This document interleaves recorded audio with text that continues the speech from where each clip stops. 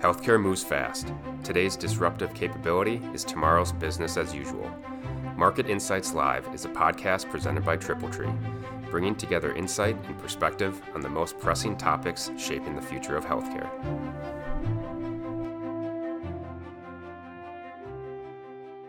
Good morning, everyone, and welcome to today's Market Insights Live session. My name is Michael Carroll, and I'm the Chief Marketing Officer at TripleTree. I'm excited to introduce today's session focused on healthcare M&A on the move.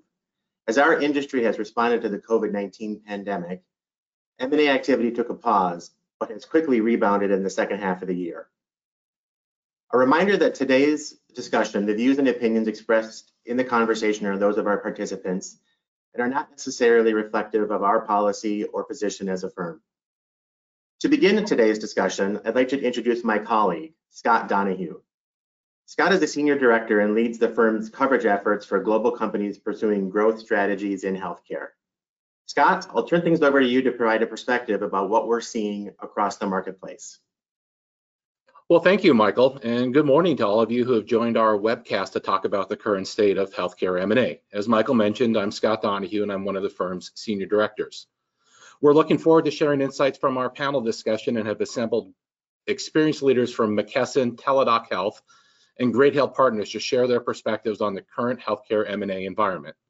My colleague, Peter Erickson, will lead that discussion. But before we jump into that, we wanted to briefly share our perspectives on current healthcare M&A as a way to set up the panel conversation. So what is the state of the current healthcare M&A right now? In short, it's really red hot. Continuing the trend of market consolidation over the last few years, 2020 started out really looking no different than 2019 and recent years past. Private equity and strategic acquirers have been very active in the marketplace leading into March. But then, of course, COVID-19 hit, and not surprisingly, M&A activity more or less hit a wall. Many deals in the market were put on hold while others saw their launch pull back.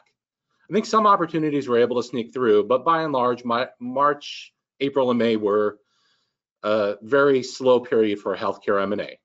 But in a remarkable turn of events, starting midsummer, we're now seeing a tremendous acceleration in that healthcare M&A marketplace.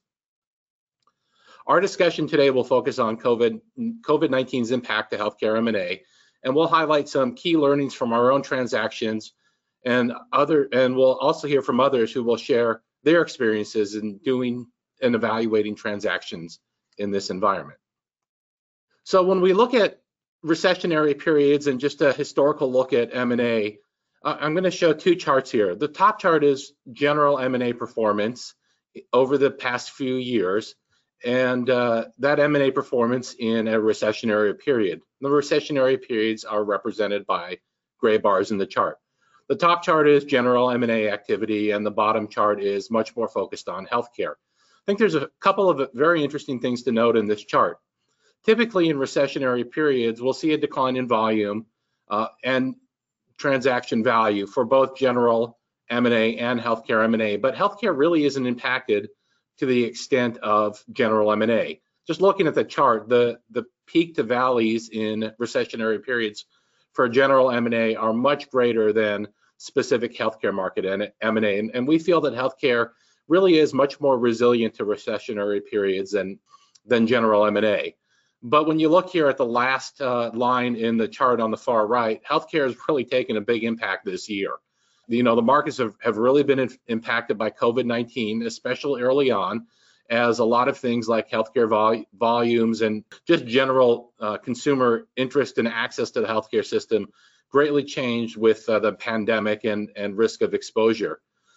We think that there's still time this year for this gap in healthcare M&A to close significantly, and we're seeing a lot of that activity right now in the marketplace. I think when we look back at this chart here next year, we're going to see that gap close significantly.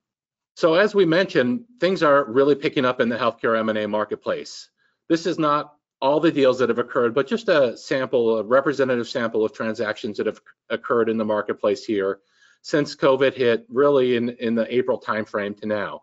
There's a few really interesting things to note on this chart. First, as we said, markets didn't entirely close down. They slowed quite a bit, but some deals got done.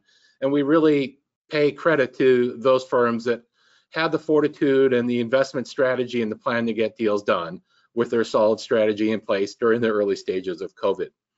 Secondly, I think what we're seeing now is a real acceleration in transaction activity. The heat, as we said, is turning up, and we're seeing a strong resilience in public markets and the return of debt financing to help support these transactions. Frankly, we expect this accelerated pace of activity to continue for the coming months. I think third, we'll note that there's a real mix of strategic and private equity investors participating in this marketplace. Private equity remains extremely aggressive in terms of their interest in healthcare consolidation. And I think strategic acquirers took the early stages of COVID-19 to reevaluate their strategies, look after some of their own internal operational and business issues. But the conversations we're having in the marketplace clearly indicate that M&A is back on top of the agenda for the strategic acquirers. I mean, if you look at some of these transactions here, and we'll hear from folks like Teladoc Health and their acquisition here of Livongo, which is really sort of a real milestone in the healthcare marketplace activity over the summer here. I think fourth, what we should note here is that many sectors of M&A are represented across healthcare here in this chart. We're seeing activity in things like digital health and consumerism and virtual health, which should not be a surprise at all, given the shift in COVID. But we're also seeing activities in more traditional areas like behavioral health and post-acute care, and other areas of healthcare IT like revenue cycle management. I think it's really true that deal activity is spanning most, if not all, of the healthcare segments. You know, behind the scenes, there's a lot of capital that's waiting to be deployed in the marketplace.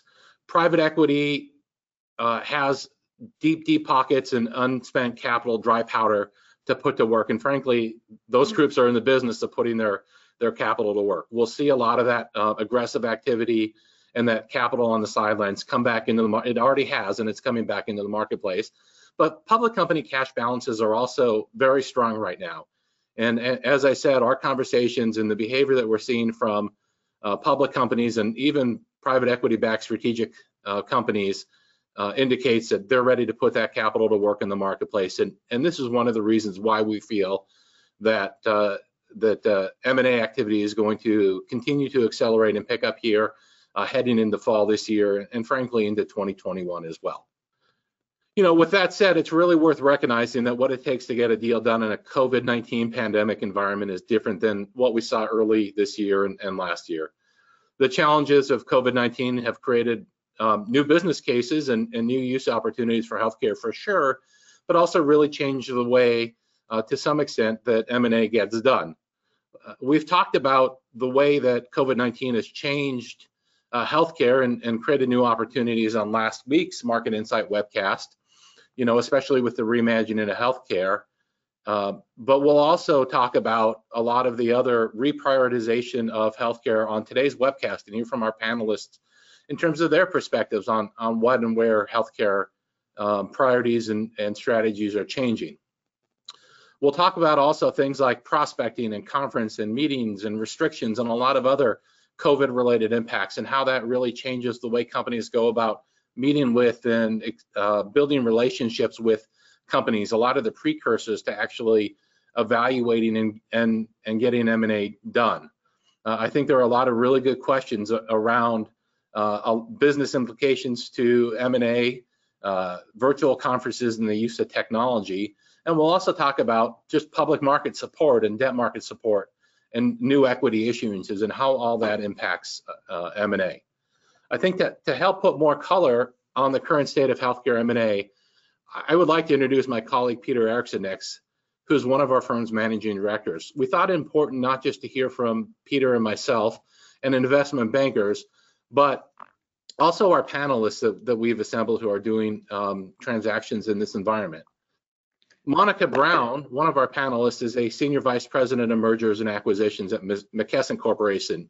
In this role, she's responsible for all of McKesson's corporate merger and acquisition activity. In addition to her current role, Monica has held various operating roles within the McKesson organization. Also joining us on our panel is Rafael Cofino. Rafael is a partner at Great Hill Partners and covers healthcare investment for the firm. Rafael also serves on the board of directors for several healthcare companies and has some great perspectives on not only evaluating and investing in this environment, but what he'll also share what it's like to actually sit on the board and operate companies in a COVID environment. And finally, our final panelist is Drew Truitz. Drew is a senior vice president of corporate development for Teladoc Health and is responsible for identifying, evaluating, and executing growth opportunities through partnerships, acquisitions, and joint ventures and other third-party relationships for the firm. In addition, Drew leads a lot of the post-integration efforts for Teladoc Health. Drew previously served similar roles at Aetna and also at Blue Cross Blue Shield Ventures. Peter, let me turn it over to you to walk through our panel conversation today. Well, first of all, Scott, thanks for the introduction. Monica, Drew, Rafael, thanks for joining us here today. We really appreciate it. I want to start higher level and just talk about the overall M&A environment. Thankfully, we've never been through a pandemic before. Hopefully we won't again. So we're learning as we go here.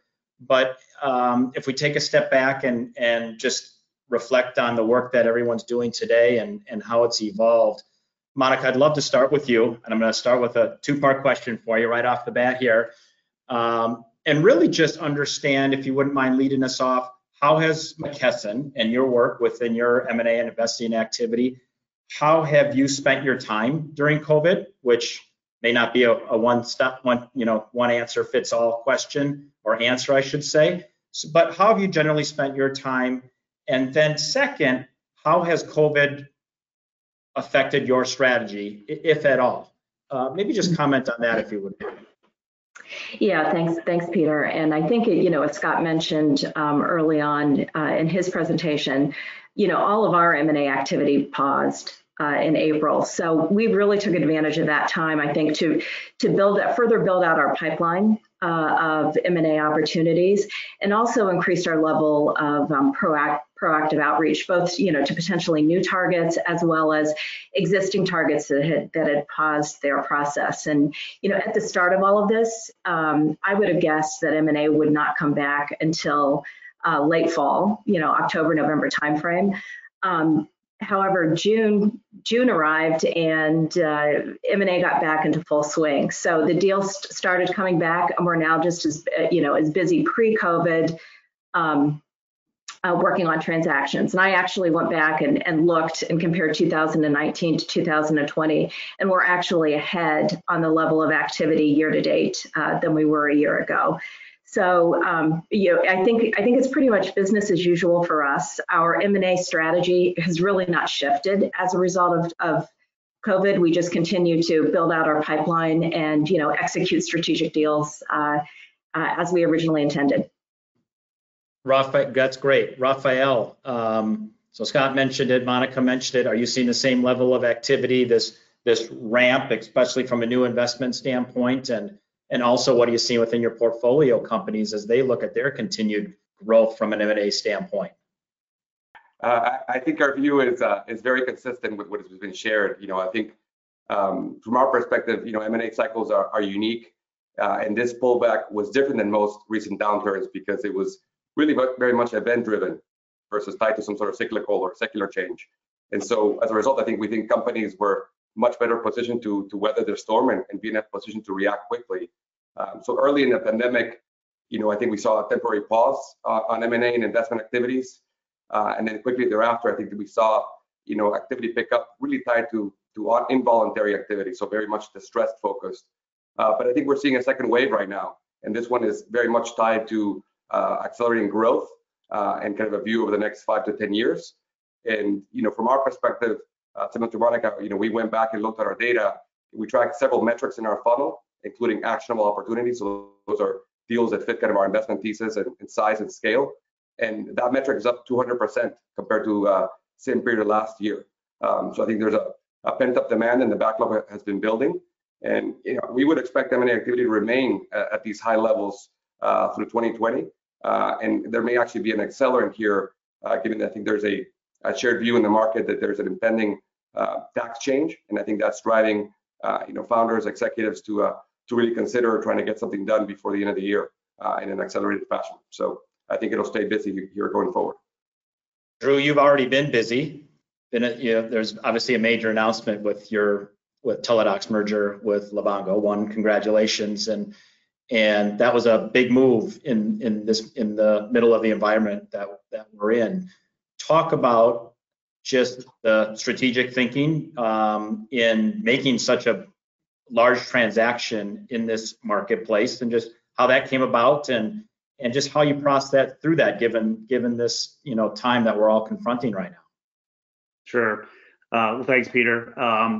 Yeah, I think for Teladoc Health, obviously, as we embarked into this sort of pandemic period, there was a huge acceleration around virtual care.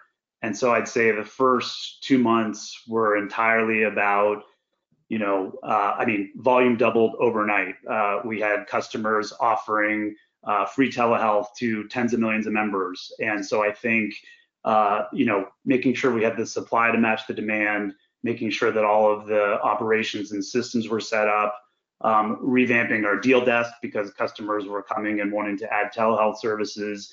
There was a huge focus just in the first few months around operations and responding to the huge increase in demand and the corresponding need for supply to meet that demand for virtual care. I'd say the next phase was starting to make sense of some of the changes we saw around telehealth. Obviously, meaningful changes around consumer adoption, physicians' willingness to use, reimbursement, regulation. All of these things were swirling around, and so just really investing time as a management team to put forward some more strategic thinking and saying, okay, how do we make sense of all of this, and where do we think we need to go to stay ahead of the game? And that really led to the decision around pursuing a merger with Livongo.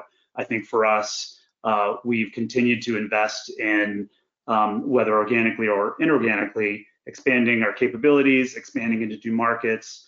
And ultimately, we recognized that the most meaningful game changer, given all of the different dynamics, was to be able to fully address the entire continuum of care. And we've done that in a couple different ways over time. But we saw with Livongo a real chance to address all of a patient's needs and all of our customers' needs in one complete solution. And so for us, it was a big, bold bet. And clearly, but I think we have confidence that it's the right move to address all of the different dynamics and changes that we're seeing in the marketplace. That's great. And Drew, as obviously with that announcement and all the work that you have going on there, are you still continuing to look at other opportunities? How are you with the acceleration of activity that we've just heard from? How are you able to manage and think, process that, given I'm sure you got a lot on your plate as an organization with the merger? Sure. Yeah, and this is our second deal this year. We obviously announced and closed the InTouch acquisition as well. But part of why I think we are the leader is that we don't stop. I think we are not done. We will continue to evolve our business and make investments and do acquisitions to really address what we see as a much bigger opportunity out there in terms of virtual care. So I do, as you mentioned in my introduction, I lead integration. So I'm staying very busy doing that, but I'm also still very much taking calls to see more deals. Monica, just building off of that situation, you mentioned that at the outset that your strategy hasn't changed, and so is it fair to say that whether you want to evaluate a bigger transaction or more bite-sized transaction that wraps around things you already do, COVID doesn't really affect that in the marketplace? The strategy is the strategy, and you haven't really changed your thinking of what things you want to evaluate or what moves might make the most sense for you? Yeah, Peter, I think that's fair. We did with COVID, we revisited the underlying strategies and the related targets.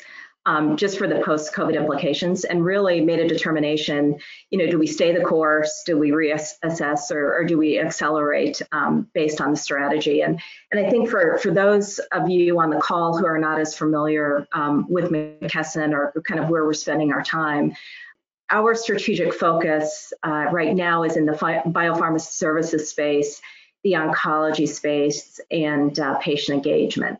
So with those three areas, we really determined based on all of our findings is that we were either going to stay the course or accelerate our strategies. And Peter, to your point, from a size or complexity perspective, the deal profile doesn't change. We're pretty disciplined on our strategic focus and evaluating companies that fit that strategy and really don't stray from there. Great. Rafael, so as you're evaluating new investments, obviously COVID has challenged some organizations, and it's been a catalyst for organizations, as well in this marketplace. And so as you think about that, and as you think about the implications it might have on a business that you're looking to invest in as a new platform, how do you address that? How do you address the unknowns and take that into account as you're thinking about not just today, but tomorrow and the next year and the next year? Yeah, look, I think our view is we've learned in past cycles that, growth companies have, multiple options no matter the cycle. And so I think this view that, there's some sort of COVID discount out in the market, at least we haven't seen it and we haven't experienced it in past cycles. I think very much growth assets continue to trade at a premium and it's a frothy end market there. So, we think that both valuation, deal structure, talent retention all need to be pretty creative and compelling as we think about winning opportunities. And so we're trying to align our strategies to take advantage of those situations. Anything from process and timing on being able to mobilize very quickly. I think financing has been a little bit volatile. If you rely on debt to execute transactions, I think we've been very fortunate to be very focused on growth assets where leverage is probably less of a requirement, and so we're comfortable fully financing from an equity perspective. But I think there's strategies on the unknowns. I think there's, on valuation, I think there's been some interesting implications on earnouts where that's been used to kind of bridge a gap between buyers and sellers. I think those need to be simple and structured so there's good alignment.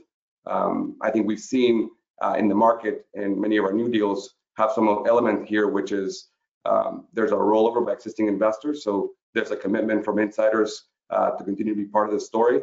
And I think that gives new investors comfort from that perspective. And frankly, it gives the insiders an opportunity to have a second bite at the apple. But I think the focus continues to be, markets that we know well, that we understand the changing dynamics, and that fundamentally we think are sound to take advantage of the growth avenues over the next several years.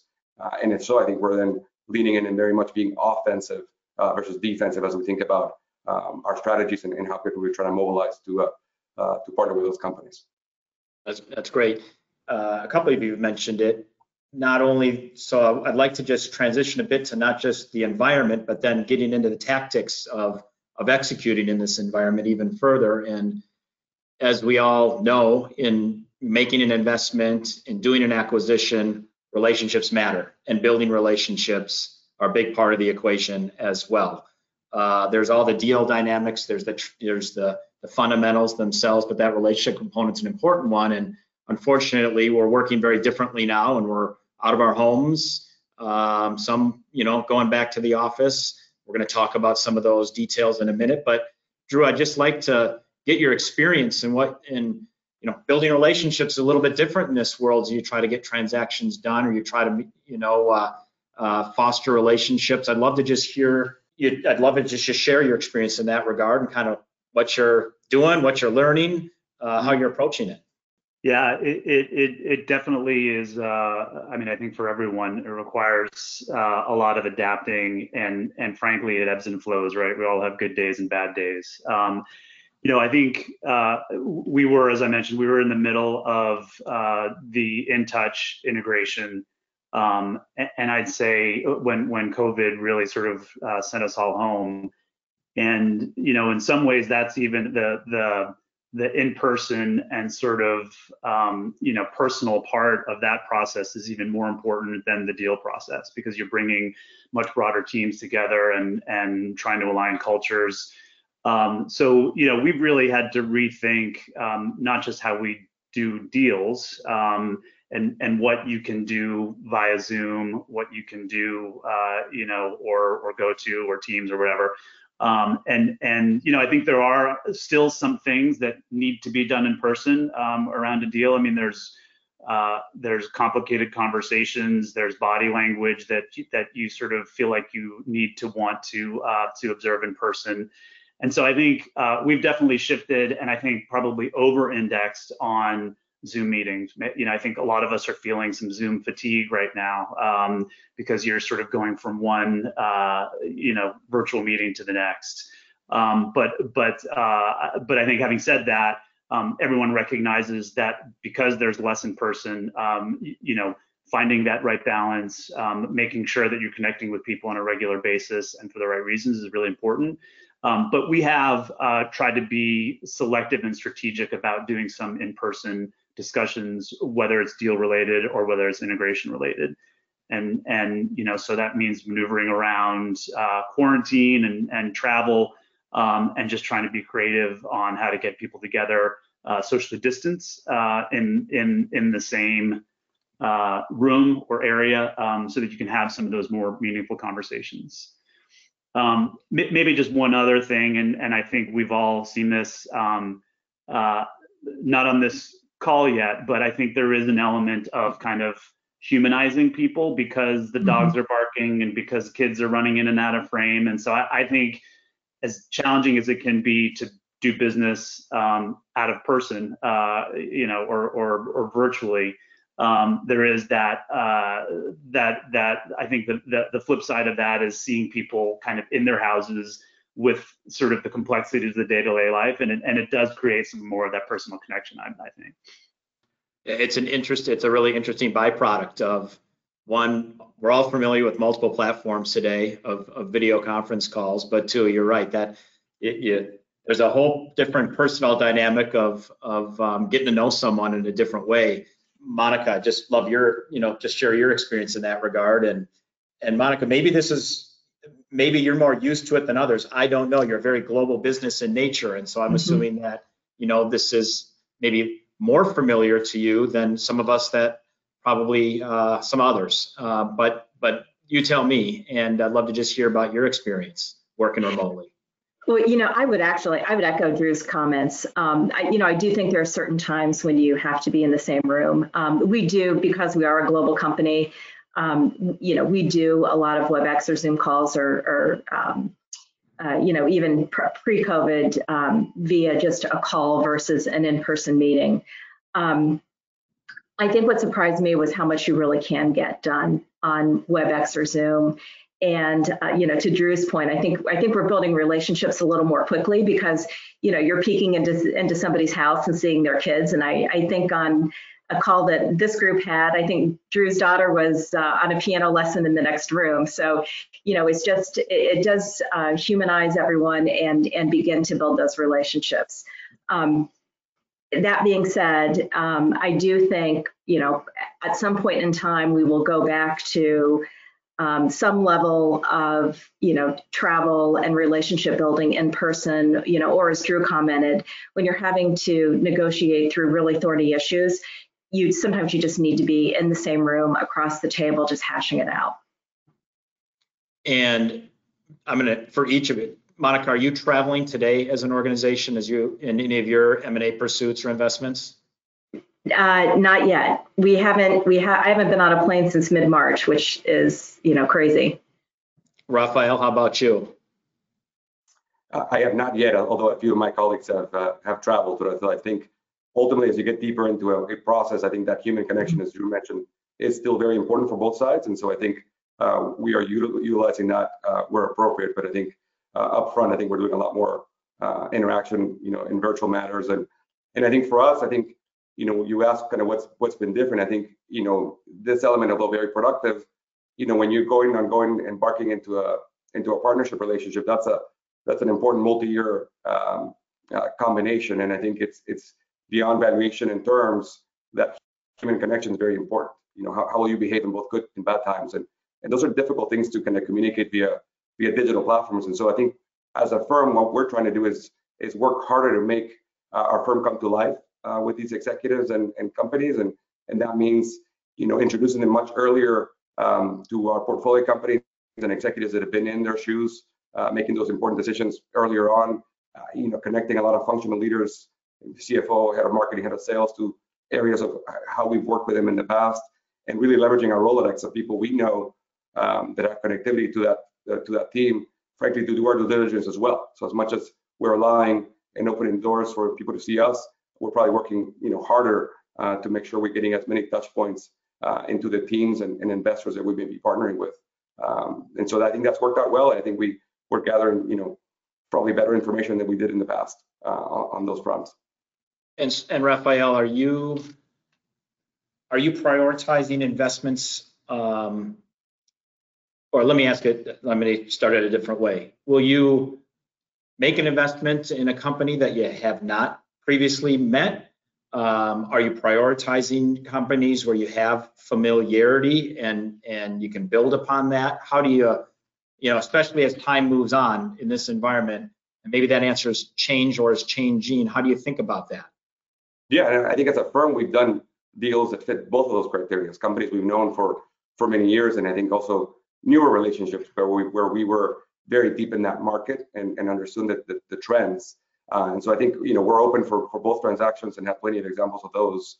But I think the market, probably less than us, is dictating a little bit of the interactions. So I think we're seeing processes that are tighter. So a smaller group of investors around the table, probably over-indexing to those that have relationship with the company and the executives.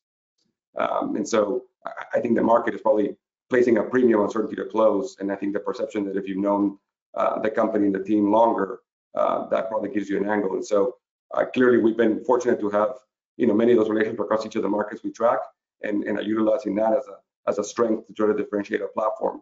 But I think things have changed. I think, as you said, I think everybody here in March would have said it would have been difficult to deploy capital behind a team that you've never actually spent time in person. I think those rules, started getting bent and now probably reinvented here as it's become more normal. And I think that's likely the expectation going forward, that many of our processes have been reinvented because of this the pandemic.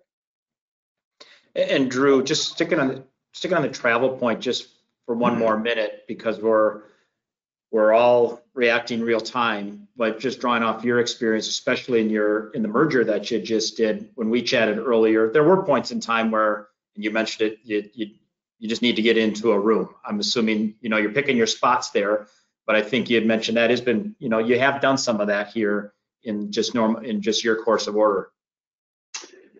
Yeah, that's right. And it has meant being creative. I think there are, just looking at the Livongo process, there are executives that live near me, and there are executives in the Bay Area, and so from their team, and obviously a lot of our team is in New York. So we're able to do, where we needed to have those important conversations, and to some degree in person, we were able to either facilitate that or be creative. I mean, I think it was reported with some accuracy, maybe, I won't confirm or deny the details, but a meeting that happened in a state that didn't have quarantine preventing people from New York or California from going there and then returning back and having to quarantine. So those types of things you certainly would never anticipate, but there are meeting locations that may or may not be picked just because of whose quarantine list they're on, or vice versa. So those types of calculations, I think you can say 100 times over, wow, 6 months ago, I never would have thought of that. As it relates to doing deals, that's certainly a new one. Let's find a state where we can both visit together and not have to quarantine for 14 days. Well, there's no doubt we all have to be a little creative in this environment. The nice thing is we're all in the same boat together. So we're all trying to figure it out together and what makes the most sense. Rafael, you mentioned, I want to build on something you just mentioned a minute ago, which was process dynamics, timelines. We've been seeing an acceleration. First of all, there's no one size fits all, but there clearly has been some very accelerated timelines in getting deals done. You were referencing it. Love for you to comment on that just a little bit further and what you're seeing from process orientation and timing and due diligence. What changes you may be seeing? It's been a trend that I think processes have been more competitive, and I think that's, as I said, growth assets that are a premium. There's real scarcity value, and there's significant amount of capital on the sidelines, and so all those dynamics I think have been, on the favor of the side of a seller. And I think COVID probably has magnified those items. I think there is a real premium being placed for certainty to close, and I think that's created probably smaller, more intimate groups of investors that get invited to a process, and that's meant that you probably have had a long-term relationship with a company or bring together some sort of unique angle that people feel like you have conviction and can get up to speed quickly on a process. And so I think we're seeing diligence timelines that are measured in weeks, not months, which is very different for sure. And I think firms like ours need to be very creative and respond to that dynamic and mobilize very quickly if we're going to be in a position to execute in that time frame. And so I think that requires a Rolodex that's deep in order to do kind of off-sheet diligence on competitors and customers and markets, because I think if you're introducing yourself to that opportunity on the sim for the first time, you won't be able to be competitive in this market. So I think those dynamics are changing quite fast, and I think that we're seeing that continue to play out in many of the processes, frankly. And Monica, talk about your experience, and especially with volume increasing, how do you prepare? How do you prioritizing? How do you do everything you want to do with we all wish we had more resources, more time. Yeah, well, much like Rafael, I think we are seeing very accelerated timelines. The one, I think, positive coming out of the lack of travel is that it's much easier to get people scheduled both internally and externally. So you're able to be more efficient in getting through the work. So, we really, obviously, you have to continue to balance, but we have been able to, get through the work, meet the accelerated timelines. And again, going back to, I think the recurring theme throughout here is, if you stay focused on your strategy and you're disciplined, you're very focused on the deals you're working on and put the priorities where you need to have them. You're not chasing anything. And to Rafael's point, often when you're being invited into processes, the company, and so you're not starting from, a sim falling on your desk. Drew, when we chatted just the other day, you mentioned one of the same things Monica did. In some respects, given we're not all traveling all the time, you can be pretty dang efficient in processing transactions, and that actually helps with the pace of play. Sure. Yeah, it does. I totally agree. I think just getting people organized and focused, has proven a little easier because we're not spending half the week on planes. I think though, despite the accelerated processes, this is where, obviously, as Rafael said, having those relationships and kind of history with others can really be helpful. But I think it's also because there's this expectation that it's going to move faster, and it's harder to establish some of those personal dynamics that you do have to kind of set some clear boundaries. I mean, for us, we've been fortunate in terms of retaining a lot of the founders or CEOs or key executives as we've done deals over time. And part of that is because we invest so heavily in the cultural piece of the discussion when we are doing a process. Mm-hmm. And so, I think it's this, you have to have discipline because you can't sacrifice that, especially when it's harder to be in person. You've got to make sure that you're validating certain things and that you're not sacrificing, your key principles or your key values just because the deal is competitive and because things are moving fast. So it does require a heightened level of discipline despite all those dynamics. Drew, what about take off the acquisition hat now and put on your integration hat on? As we talked about that's a responsibility that you also lead at Teladoc. And what are you experiencing from that standpoint? Obviously, the funnel opens. There's a lot more people involved now in the process, I assume. What have you learned? What are the efficiencies, challenges that that you're addressing? And I'm sure it's all playing out real time. But just talk about it from now you got the deal done. All right, now we're going to execute. We're going to start to execute. We're going to start the transition into the integration phase. Mm-hmm. Yeah, I mean, I think you have to over prepare in terms of how you're going to position something, the conversations that need to happen before and after a big meeting, because in an integration, in a merger, in an acquisition, a lot of people just rightfully so focus on, well, what does this mean for me? So I think the change management piece of an integration becomes that much more important, because you can't be in a room with someone, see their reaction, and then go talk to them about it. So I think there's that piece, the personal piece, and the way that it affects each individual. We've found it's really important to kind of over focus on that or over index on that. But there's also the social piece that is missing too. I mean, we typically do big dinners the night before or the night during, big integration sessions. That can't happen. And so you have to be creative. One of the things we did with InTouch, they actually have a company band called the Intouchables. And they play at customer events and do sort of funny lyrics to songs that make fun of themselves mostly. And so we had some folks from Teladoc join a band, and we did one of those big Zoom videos that was frankly pretty cheesy, but everyone was really sort of thought it was funny and exciting, and it was just sort of a new, unique thing. And so I think it's important to do that kind of stuff too, because you can't break bread together as easily. And so finding other ways to reduce friction and just sort of take people off guard a little bit is really helpful. Are the Untouchables now a for-hire part of the organization? I'm sure. Yeah. I mean, it's a lot of work to do stuff. It's easy to just pick up your guitar and show up and play. It's harder to get all the equipment, and I can't figure out GarageBand very easily when I'm sort of doing 10 other things. So there is a cost involved now to get the Untouchables. Fair point.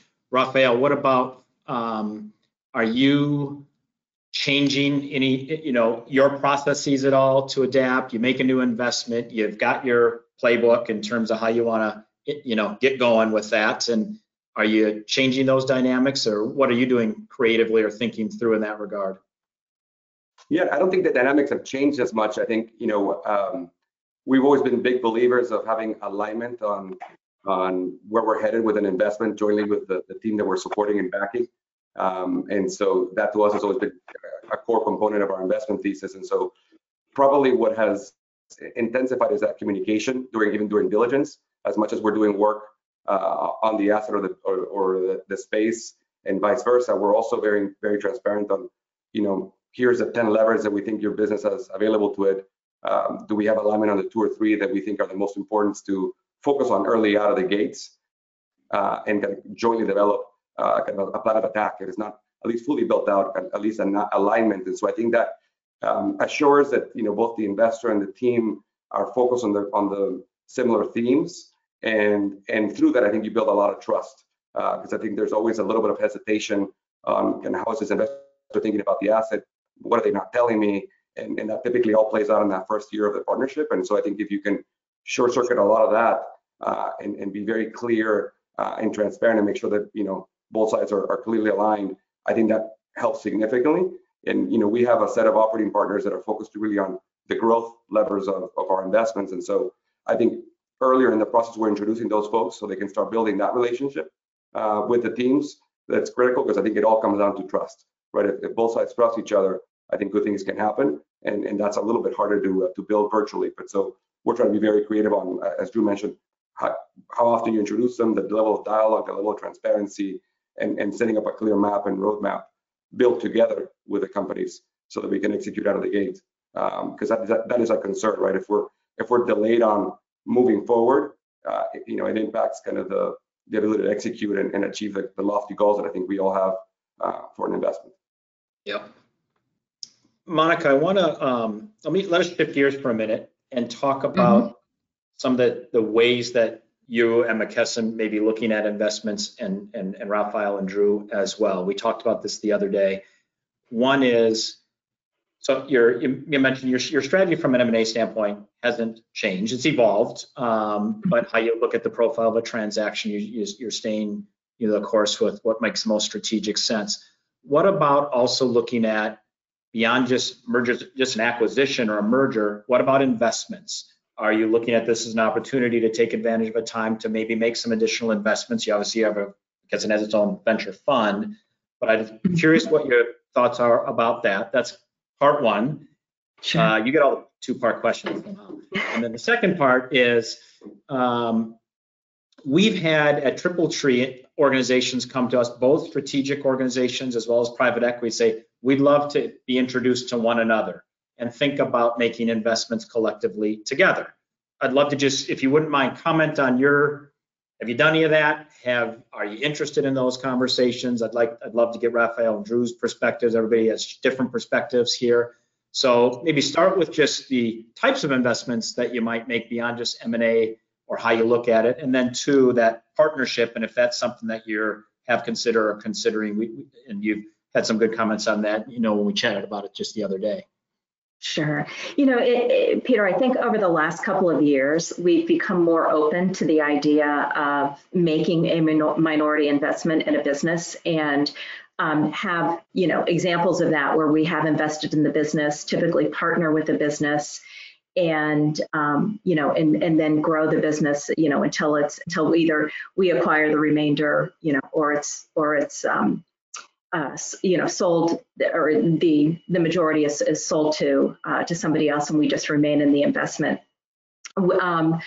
With regard to your question on private equity, we actually have partnered with private equity. We were not long ago partnered with a firm on an opportunity, and we ultimately were not the winners, but it was a really good experience. I think it is something we continue to explore and have discussions with private equity firms all of the time. Obviously, we're going to have to balance PE's requirements, and I think Rafael and I talked about this a little bit, but PE's requirements versus a strategic's requirements. And typically where we would partner, where McKesson would partner, would be in nascent business, nascent industries or businesses where we can help them with a commercial relationship, but where they need to grow on their own for a while without being distracted by the larger McKesson, and then, later down the road, we'll, typically buy out the remainder of the business, but obviously the PE is going to need flexibility on exit. So it, becomes a competitive process again. Rafael, talk about it from your standpoint that Monica alluded to, and some of the discussion we previously had around the topic, if you would, and have you evaluated those opportunities? And then what are some of the things, as Monica mentioned, that you're thinking through in those regards when you do? Yeah, Peter, well, I thought that participating in this panel meant that Great Hill will get a first look on any great ideas that Teladoc and McKesson had. So that's been already a great return on investment. No, look, I think we're very open to being very creative, and I think we understand the significant value that strategic partners could have in executing a transaction, and we talked a little about here on creating angles and unique ways to maximize an asset. I think there are several ways a partner with a strategic could be that opportunity. As Monica and I talked about it, it doesn't come up without its complexities. I think the governance is a big one. As it relates to thinking through how do you actually paper that. So there could be great intent and a lot of business alignment and synergies, but then it's very difficult sometimes to transfer that to a legal document that I think both sides feel comfortable. And I think frankly the big lever that tends to be give private equity pause is, are we capping our potential upside in an opportunity, right? So the moment that strategic is part of that cap table, how we effectively sold our asset to that strategic because no one else was going to show up because they feel that they're going to be a stalking horse bid to the individual already in the cap table. So that always tends to be a tension. We're right. If we how do we align incentives and make sure we both feel like we're going to get rewarded on an eventual exit? But it has worked and it will continue to work, and we've done them as a firm. But they're obviously complicated transactions. Yeah, and Rafael, I think as you and I talked about, what, as a strategic, what we worry about is, are we going to be paying for our own synergies, and how do we make sure the business doesn't get sold out from under us? So it's lively discussions and negotiations when you're trying to work through these deals. But as Rafael said, it's possible to do. Drew, have you participated and have you looked at opportunities collectively with private equity investors? Yeah, so we've done one minority investment, more venture than sort of later stage private equity. I'd say for us, it's really a question of priorities. And I think I think from experience, what we've recognized, whether it's a partnership, a commercial partnership, and or a commercial partnership with an investment, it's sort of like, well, is it going to be important enough that we're really going to invest and focus on it? If it is, then maybe we should just own it. If it isn't, then should we really be doing this? We're a smaller company than a McKesson, obviously, and so we have to sort of pick our battles a little bit more carefully. And so as we think about, I think we have and will continue to look at partnering with private equity, potentially if it's a service that maybe isn't core, but we think customers will want. So we don't want to own it, but we feel like we want to have that arrow in our quiver. If it's a technology that maybe we can differentiate what we're doing, but we don't want others to have access to it. Those are the types of examples that we would consider making a minority investment or doing a private equity partnership. I think to the point that Monica made, though, that creates a whole set of other issues that make it hard for the investor to stomach, right? So, or the company to stomach. Like if we want to have kind of a proprietary or at least some level of exclusivity around technology, that limits the upside for the company and for the investor, and so those are at odds. So we've done it once. We'll try to do it again, but it's for a lot of those reasons, it becomes a pretty complex equation for us. And Drew, given you're doing your job well, you're not that small of a company anymore. So I granted the relativity. I understand the point. Fair point. A lot more to do. I understand. Scott, I think there was a question that someone submitted from the audience, and maybe that's one that we could just use to wrap up our time here with our panelists. Yeah, thanks, Peter. So it's a little bit of a complicated question, but maybe there's a quick answer to this. We've heard that things are accelerating. We've also heard from Rafael that there's really not much of a COVID discount out there. But the audience did ask just generally how you guys are looking at 2020 performance. Obviously, COVID had an impact early in the year, but just how are you making adjustments to that? And how do you feel about 2020 and 2021 in terms of results that you see presented to you and your opportunities? Yeah, I can go first. I think there's certainly been, for some part of the healthcare sector, I guess it's a bounce and maybe a little bit of a trough, depending on where you sit. From where we sit, a bounce. I think, but every conversation that I have looks beyond 2020 at this point. 2020 is sort of a done deal, and so then it's a question of, well, what does that imply for 2021 growth? It's a bigger base, so growth is less, or, can you continue the trends? And so those, it is acceleration. And so if we've accelerated 3 years, those trends should be able to normalize, right? If we accelerate, it doesn't mean we then put the brakes on. And so I think what the conversations we're having is, great, you had a blowout year in 2020, but you got to be able to continue it into 2021 and beyond, because that shows a business that has scale, that shows a business that has a model that has growth behind it long term and is not just benefiting from the COVID bounce. Monica, Rafael, can you just give your 30 seconds each too on that question? Yeah, Sure. I think very similar. Oh, sorry, go ahead, Monica. Monica gets to go first, Rafael. Me? Oh, you want me to go? Okay. You go. I would say what we're really doing is looking almost at the monthly trend to see, what happened during the really difficult COVID period and then what's happening more recently in the kind of August, September timeframe and how everybody's coming out of COVID, even though, we're still in the midst of it. So we're getting a little more granular, but kind of ignoring the, if there was a downturn or upturn, trying to normalize the activity and look at the nearer term results. And Rafael, why don't you wrap us up if you don't mind?